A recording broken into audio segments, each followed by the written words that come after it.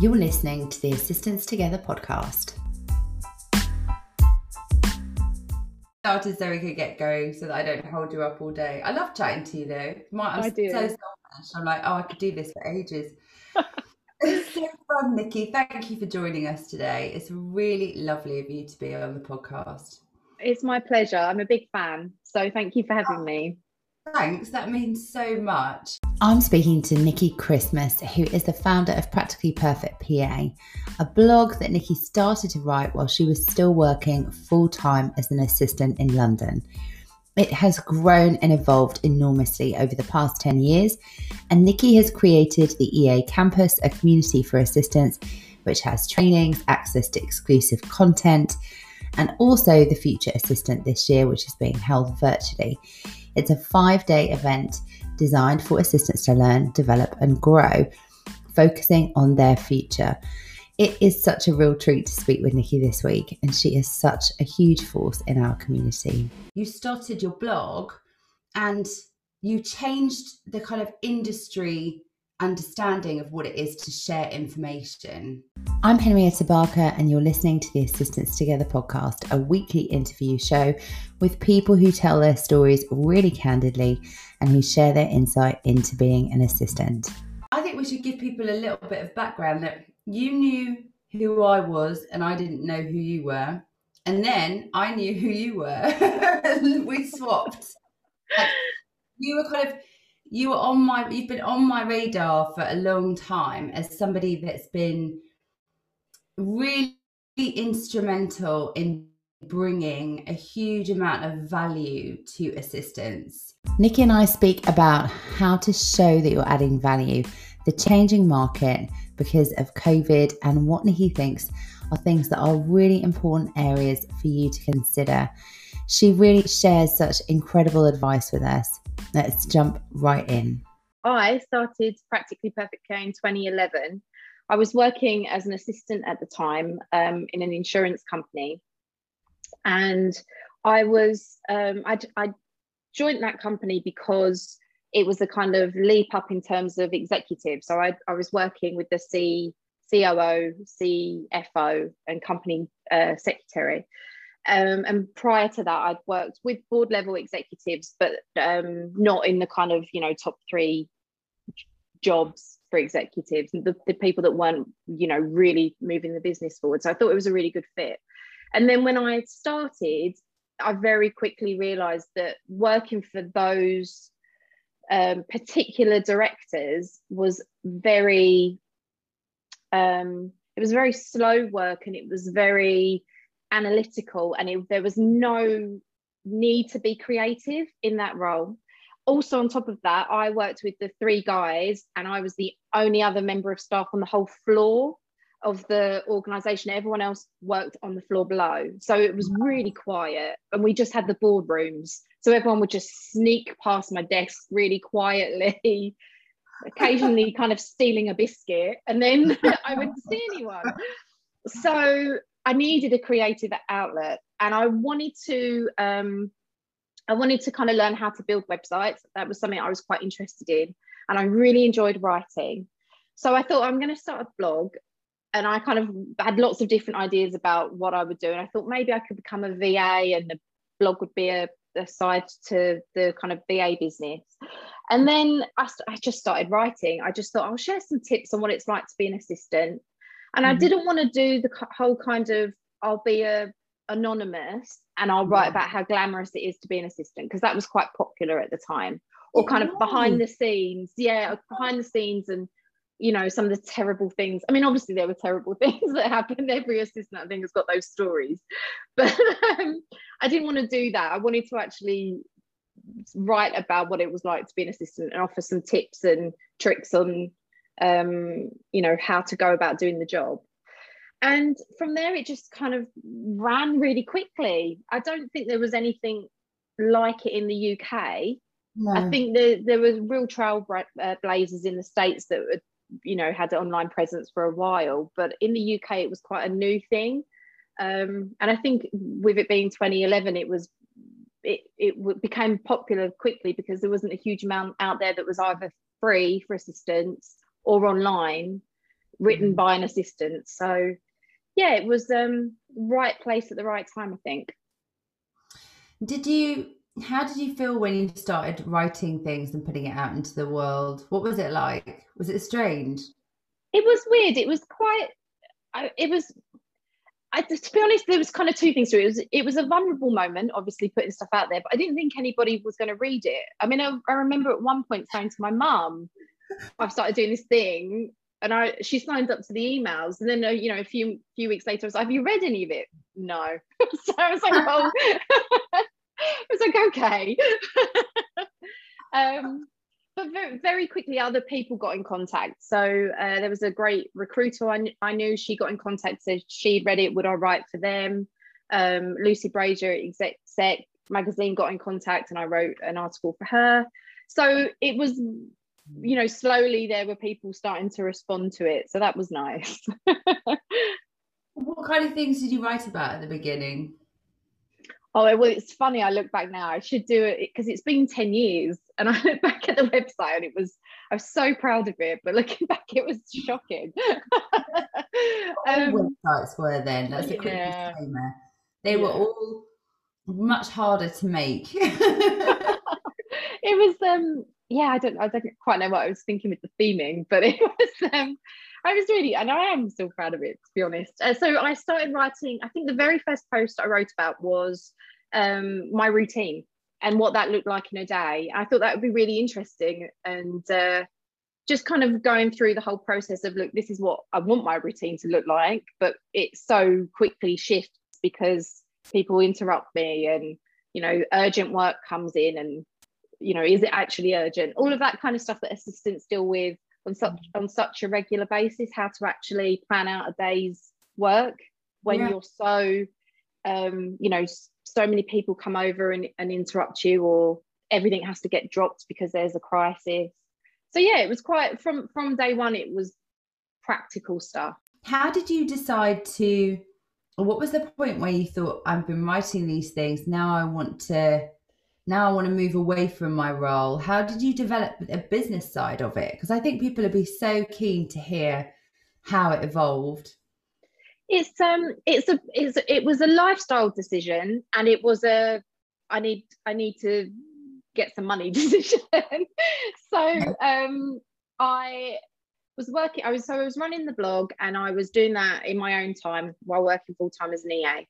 And then I got the opportunity to move to Barcelona, which is where I am at the moment. And I started working with William, who is now my other half, in business and in life. And he was running an events company, and I was doing the marketing. And I was in a position that I could do that part-time and then start to develop Practically Perfect PA a bit more. And he was really supportive of that. And just the sheer fact of living in Barcelona being cheaper than living in London, I was able to kind of reduce my bills and all that kind of stuff, so I could focus on building Practically Perfect PA up. So it was good timing. And I went through different variations of building the business, but I was really lucky that I had a lot of support, and I was able to kind of, as I said, take a bit of a break from having to just earn money, which is where I was at when I was living in London. To being able to just take the time to develop how I wanted Practically Perfect PA to go. I knew I wanted to incorporate some events, but to do that for a while, I had to rely on sponsorship money on the website and advertising, but I wasn't too comfortable with that. So I quickly moved from having adverts on the website to taking them off, and then shifting to having events, so that then I could start to generate income from the events to ensure that Practically Perfect PA stayed advert free and free content.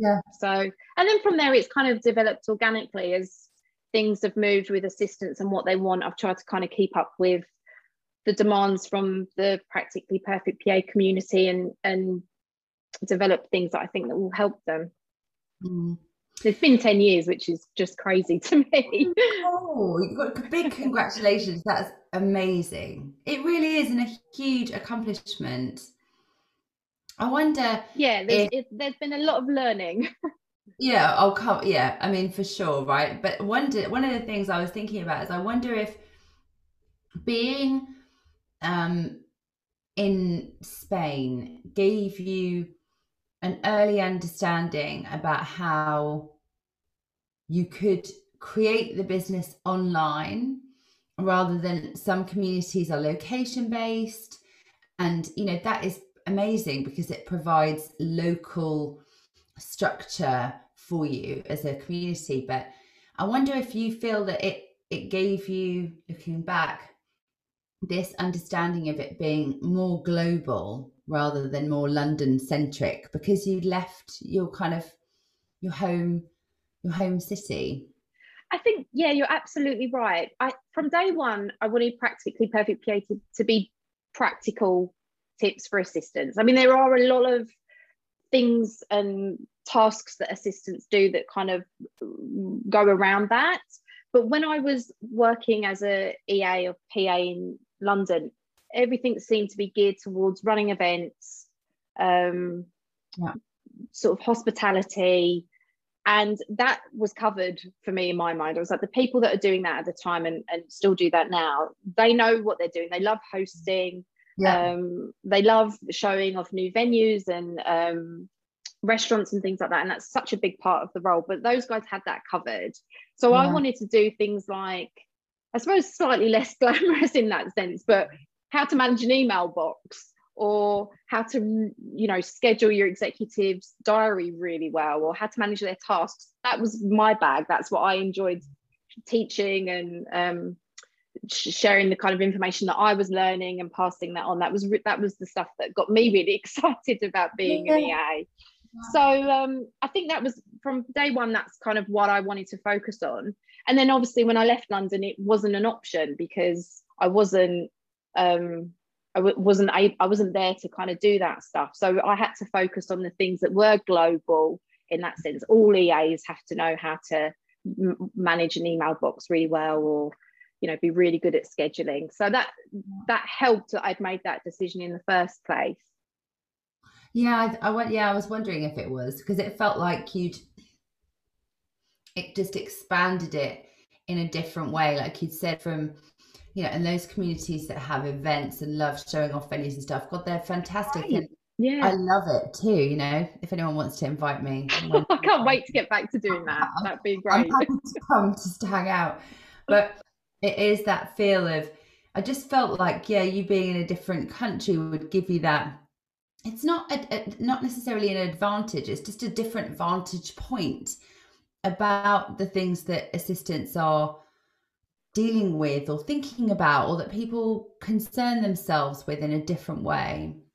That's really interesting.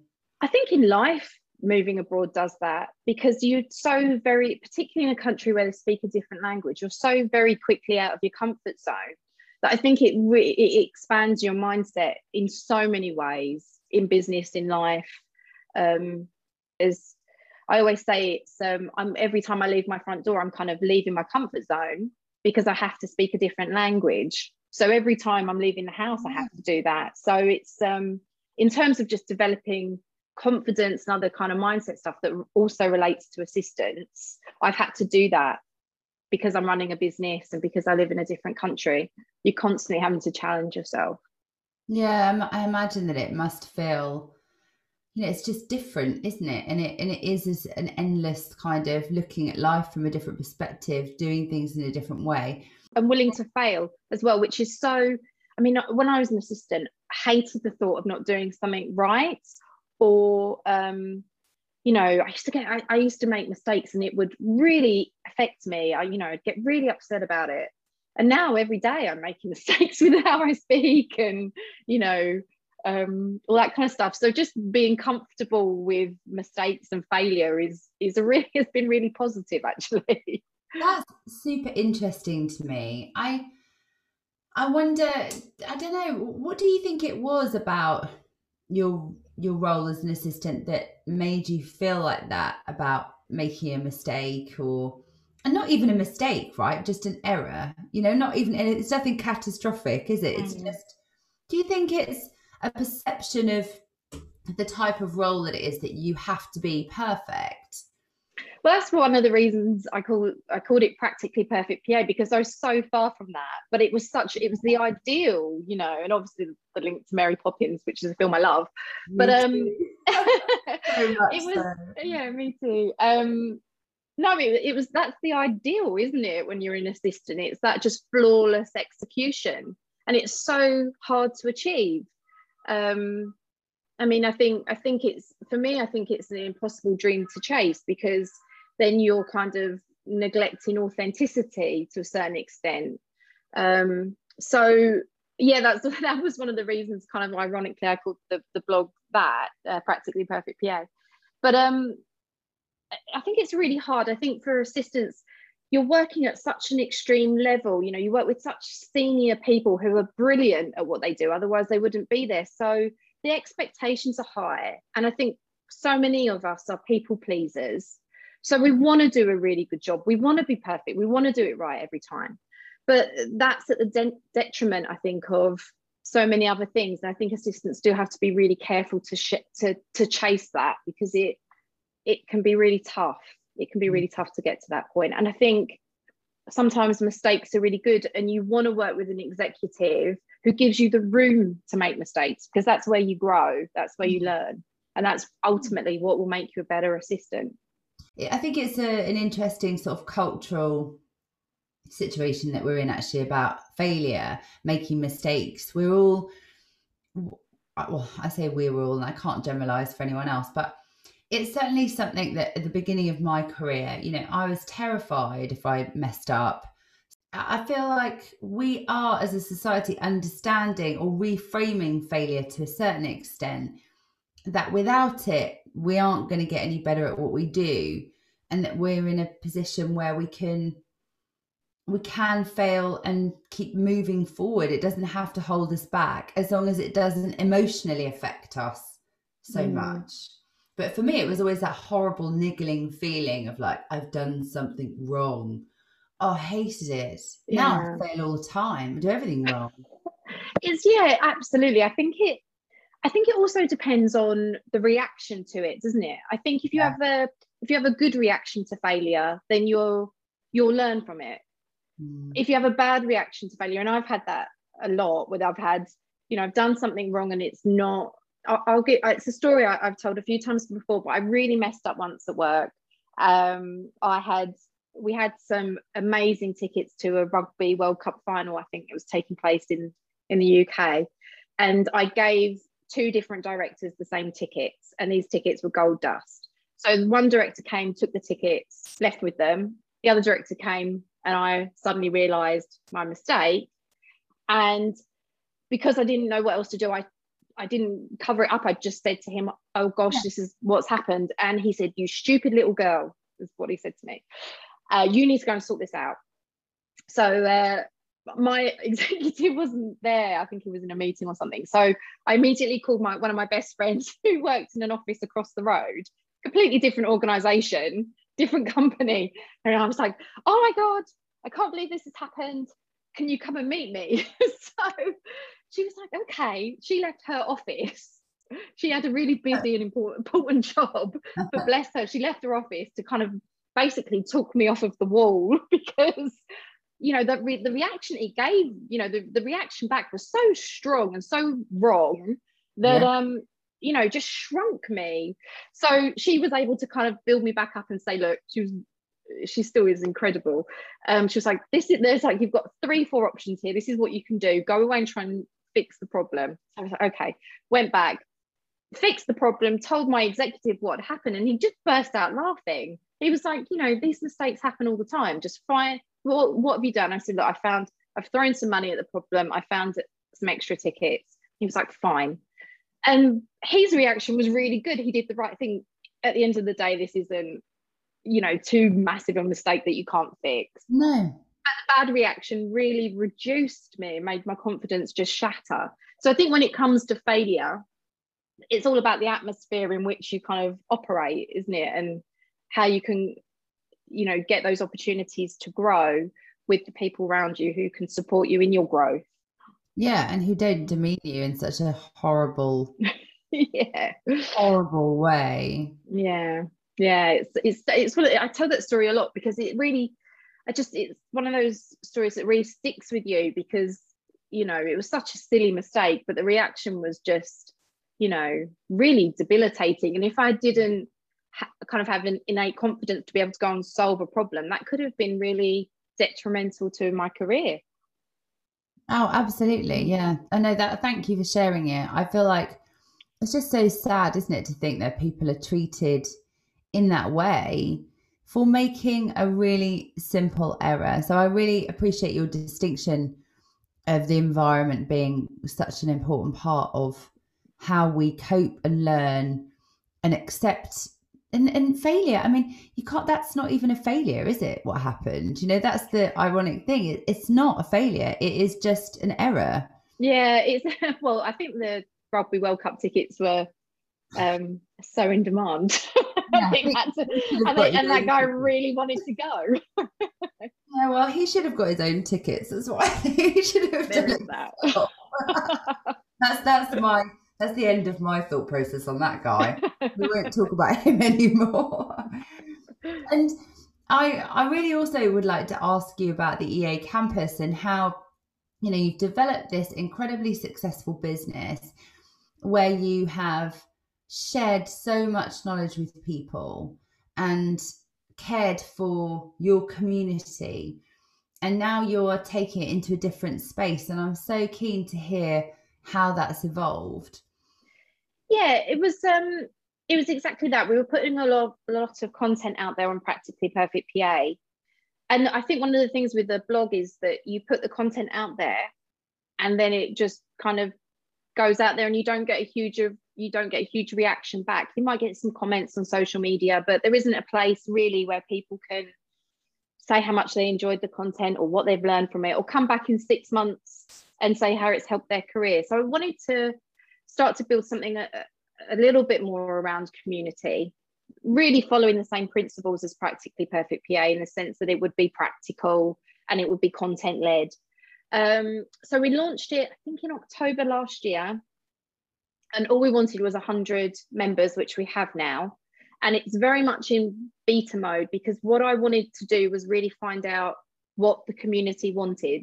Mm-hmm. Because for a long time, as I said, I've been putting content out there without too much back, but people coming to our events and just from looking at the analytics on the blog, I could see people were on the website and reading things.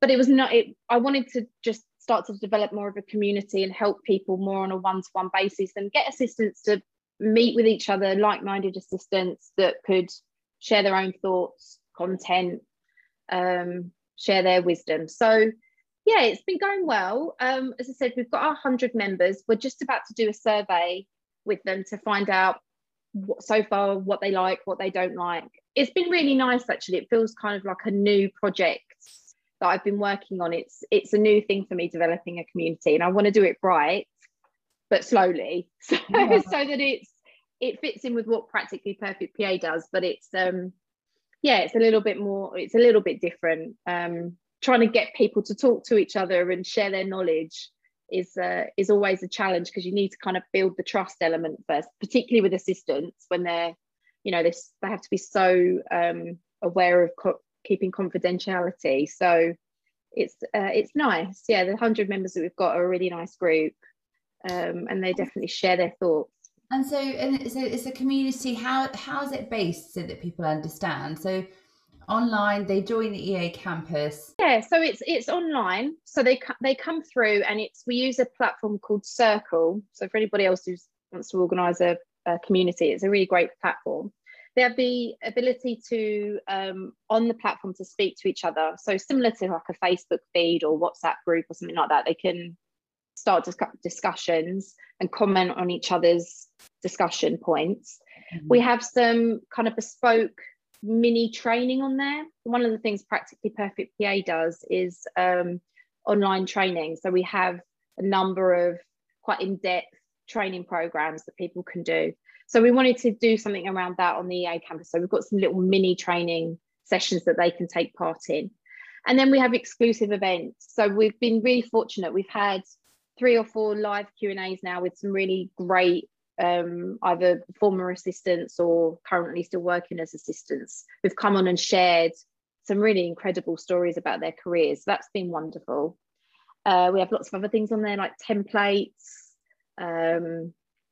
ebooks, just content effectively that you would also find on Practically Perfect PA, but that's exclusive to them.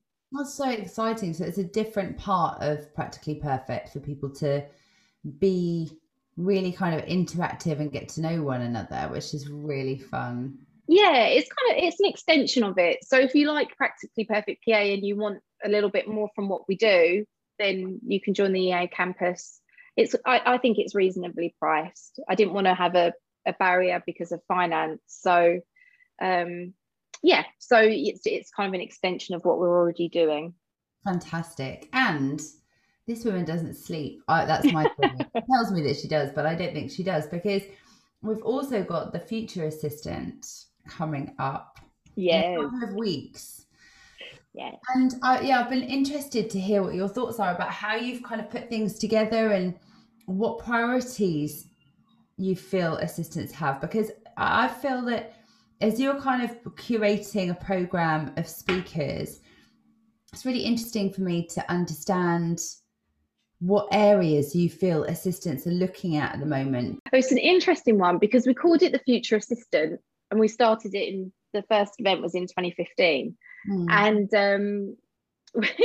we always wanted to look towards the future, but obviously last year and this year has kind of thrown a spanner in the works with that, because none of us were expecting the current situation that we're living in. So we always said the Future Assistant looks 5 years ahead. Now we're looking at the end of this year going into next year, because next year is again going to be a year that looks completely different to the last few years. Who knows what next year is going to look like? So we've definitely reduced the amount of future looking that we've had previously. And then obviously last year it was a physical event and we had to pivot it online, and then this year we've gone fully online with it. So the things that we're looking at this year are really around what an office is going to look like, people returning to offices, what hybrid office is going to look like, how you manage a remote team, how you work remotely with your executive. So all of the technical stuff and all of the different things that assistants have had to, so incredibly, and they've done it so incredibly well, have had to cope with for the last 2 years, or year coming up to 2 years. And then the things in terms of mindset and kind of competencies, I don't think necessarily change a huge amount. I think there's lots of things that we can still do that are similar to things we've done in the past. So I think confidence is still something that we will always talk about with assistants. I think resilience is something now more than ever, but something we've always talked about with assistants, being flexible. Lots of competencies that I think are still really important, but obviously we are going to discuss those with an eye on what the world looks like at the moment. What kind of things do you think people should be considering at the moment? Yeah, I think there are a few things assistants can look at the moment. I think the first one has to be well-being and your own well-being. I think that is so important at the moment, because we've all been through a huge amount this last year. If there's not grief, which so many of us have, so awful, it's been so terrible that we've had to just, so much grief that people have had to deal with in the last year. And then if you've been, lucky and not had that, then, there's so many other things that we've had to deal with this year. Just that constant low level anxiety of hoping that nobody, gets sick, or, stepping out your front door, just, potentially you can catch this awful disease. So I think we've got to just be really careful with ourselves. That's the first thing I would say. I think give yourself a break. This year has been incredibly hard. Don't beat yourself up if you forget to do something or you make a mistake. So I think that's the first thing I would say. Just be super careful with yourself. And then after that, I would say there's two kind of key areas. I think you have to really start to build your confidence now, because I think what is going to follow it's going to be some tough times financially around the world. And I think, unfortunately, one of the areas that tends to get made redundant very quickly is the administrative area or the executive support area, because so many assistants aren't really fighting their corner. They're not confidently saying where they add value, because so many assistants really revel in the idea of, I do the work and then I don't take the limelight. It's behind the scenes. So people don't really know what I do. My executive doesn't really know what I do. And I've been guilty of saying that before, as well. I'm like a swan, it's all calm, and underneath my legs are churning. Yeah. But actually that kind of is a detriment, because at the moment, being not seen, not heard is not going to do you any favors. You've got to really express your value, the value that you add, where you add to the bottom line of the business, where you save your executive time, all of those things. Being able to confidently say what you do and articulate the value that you bring is so important right now. You don't want to be made redundant or lose your job because people don't know what you do. You want to be sharing what you do on a really regular basis. This is really interesting, because I just to give some background, Nicky's asked me to be part of the Future Assistant. Yay! And I'm really excited because I'm going to be doing some kind of insider recruiter secrets, really, about what you need to know in order to be able to do and be successful in your search and your career in a more broad sense. And one of the things that I find always comes up when we're talking to people is how we communicate your value. How can you communicate your value? Because if you're going into any kind of situation in an interview, whatever it is, that's the area that people, because it's hard, right? It's hard to talk about what you do. No one likes it. No one enjoys, well, yes, I'm going to tell you all the things that I do and how great I am. And this is something that if you can, as Nicky said, if you're starting to put that into practice now, it's just going to help you everywhere. It's going to help you all the way through your career, any job interview. And the best people to practice on are people that you know. That's my thought process. So if you're in a job, and Nicky, let me know what you think about this hypothesis of mine. If you're in a job, understanding how you can communicate your value and your where you really get some results and what you really do for people. If you can practice there, I feel like that is going to allow you to have a much easier time communicating your potential value to someone else.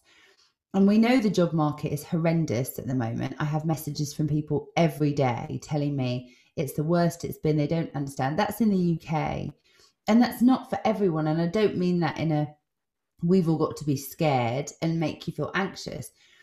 But such a good time, if you're in a role, to get these sort of ducks in a row and practice. How do people start practicing? Because I can talk about it from when you're in an interview, but how do you start practicing when you're in a role and you don't know how to say those things to people? That's a really good question. I guess I approach it slightly differently, because I think confidence comes for a lot of assistants. Confidence comes in kind of process, and and being really well prepared. So as a former assistant, I am really aware of that. When I used to hate, I'm doing a podcast with you, I would never have done this like 10 years ago. I used to hate walking into a meeting room and knowing I was going to have to say something. I used to go bright red. I used to sweat. I used to get really nervous. And the only way I was able to get over that was to be incredibly well prepared. Yes. So I think, I know, I've been in the role, and I know assistants who struggle with this because I did. So approach it from a slightly different point. You don't have to go in as the salesperson who says how amazing you are, because I think most assistants who are from a similar place that I was in are humble and couldn't think of anything worse. So for me, it's things like, to show your value, it's things like doing a briefing every day to your executive to tell them what you've done. It's simple things like that. It's it's not letting them think that everything happens without them aware of it and how amazing they are, but God knows what you do. It's telling them what you do in a briefing document. That's going to be helpful for them because they know where you are with your tasks and where you're not. And it's going to be helpful for you because you're telling them what you do, especially when you're working from home and you haven't got that immediate contact. They can't see that you're running around and getting everything done, or focusing on a specific task or project, and you clearly are working away at something. They can't see that. So it's things like that, I think, for me, are showing your value, constantly communicating what you do, checking in with your executive, simple things like making sure that you jump on those Zoom calls and your camera is on so that you are there and you're switched on and you are taking part in those meetings. Things like that help to really, again, just help to show your value and start to build your confidence, because if you work with a good executive, sending briefing documents, they're going to reply to you and you're going to start having those conversations about just strategic stuff and about things that are going to add to the bottom line. So for me, I think it's not going in and saying, guys, do you know what I've done today? Let me just share that with you. It's it's really specific things you can do. I really like those ideas because they're doable. And that's the thing, isn't it? Is that often when we talk about things, they can be so abstract, and also, I don't come from my age range. I don't come from a time where anyone taught anyone to talk about adding value or, how do you sell yourself? Those things weren't part of my, they just weren't part of my vocabulary. I had no understanding of how to do that. And if you've built a career at all and you aren't that kind of, personality, maybe it's just about how I love those ideas of how you can actually start to communicate that and take up a little bit of space rather than making everything look just so easy. Absolutely. It's absolutely that. I love that. It's taking up space. You assistants work so hard. Why wouldn't you want people in your organization to know what you do and know how hard you're working and how much value you do add? Because it's so easy for people to think, well, I can book my own travel, or I can schedule my own meetings. But as soon as they actually start to do it, they very quickly realize how tough that is when they start to make mistakes, and you realize how often assistants do things so well that it's seamless. Yeah. And that's the difficulty, isn't it? Is that, I think that's so interesting. That ties in so beautifully with what you were saying about, practically perfect PA rather than being a perfect one, and not having to strive for perfection, but strive for knowledge, ways to help yourself in the role, ways to feel that you are able to do your job. And this is an interesting perspective, because I was about to say ways that you can do your job and you're more effective in that. But I mean, ultimately, I don't know what your thoughts are about this, Nicky, but this aspect of continual learning, right? Everybody having a growth mindset, which is fantastic and essential for you to develop in your career. But the emotional side of it is harder to implement, as you were saying. So I felt like I had to correct myself there, because it is about the space that you're existing in and the parameters that you have. And a lot of ideas sometimes aren't applicable in a business that you're working in. It's hard, isn't it, to take the important bits and leave the other things. And I suppose that's where the community element of things come in so beautifully, because that's where you actually can ask people how they've implemented things, or how they've brought new ideas to the table. Yeah, I completely agree. It's so important for assistants. I think, as I was saying, I think just the amount of networking available out there at the moment, and the communities, I think they're brilliant, because the role is really hard. It's tough. It's not for everyone. And there are parameters around the role. You can be the most amazing assistant, but and you could be incredibly strategic, and you can be within you can add so much, but within the parameters of the role, those opportunities are few and far between. So I think when you are, you have that growth mindset and you want to do so much more, it's great to be able to go into the communities that are out there, and have those conversations with assistants who have either kind of pivoted within those kind of close or more structured environments in which where there's not a huge amount of growth opportunities, or assistants who've gone, sod this, I'm going to go and find something else to do where I can absolutely fly in the role. And being able to find assistants who have done all of those different things is so valuable, so valuable for assistants, particularly assistants who are just starting out or want to move up the career ladder. Before we go, can you just tell us a bit more about Future Assistant, please? It would be great to kind of get a bit more insight on what it's going to actually be like this year. Yeah, it was a real intention to try and do something different this year. We, as I said to you, the Future Assistant used to be a physical event in London. We ran that for a few years, and then we wanted to make it slightly different, so we decided to stream it live. So we did that for a few years, and then last year, as I said, we had to pivot it to an online event.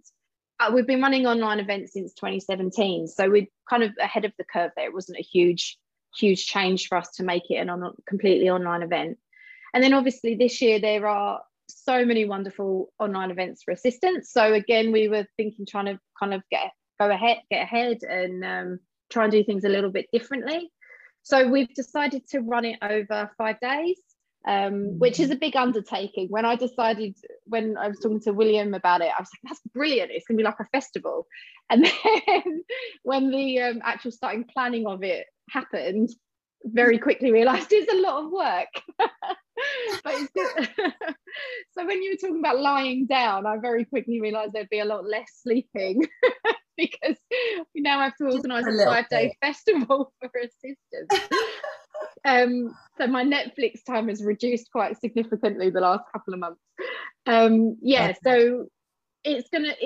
the program runs over 5 days. On the Monday and Friday, we've got 2 really amazing keynote speakers who are going to come on and do kind of an hour's keynote, really inspirational speakers.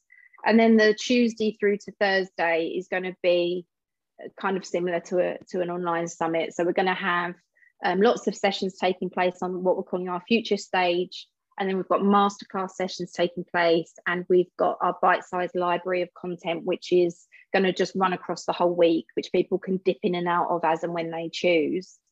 And you are one of them. The lineup of speakers is fantastic.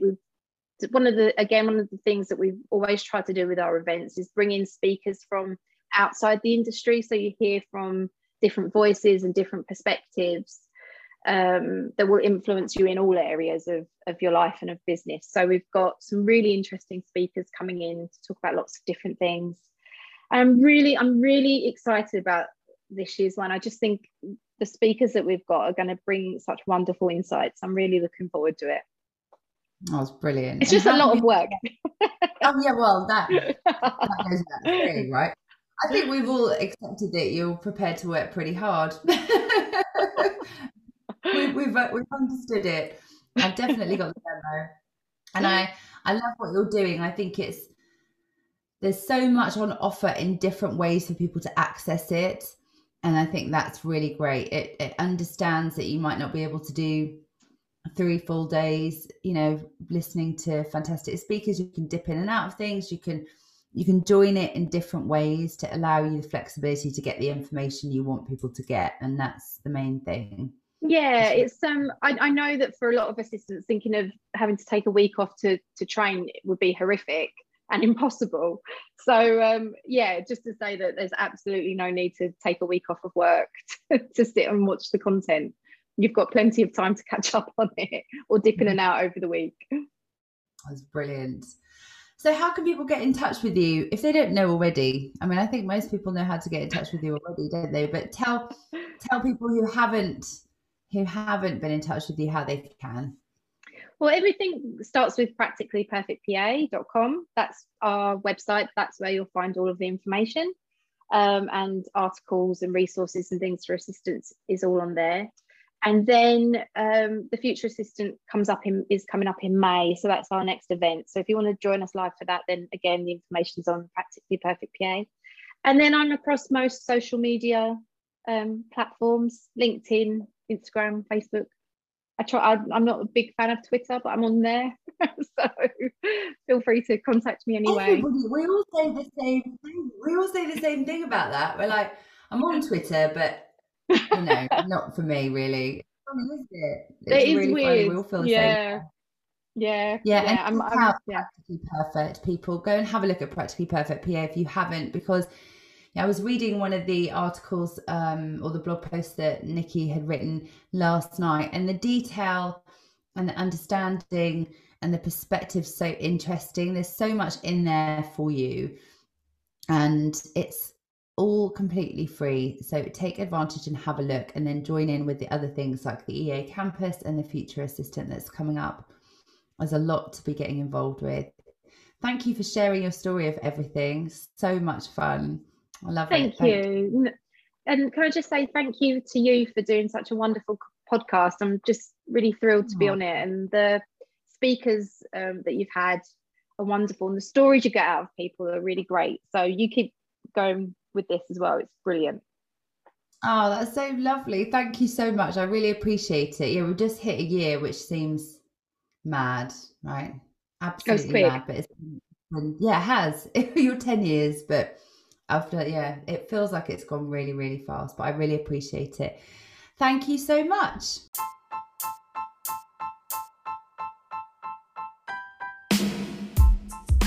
That was such an insightful episode. I think Nicky has so much to share about her experiences as an assistant and the experiences of people within the community. She's created and developed an incredibly successful business around supporting people in their careers, which is something I totally resonate with. And I can't really believe it took us so long to finally speak.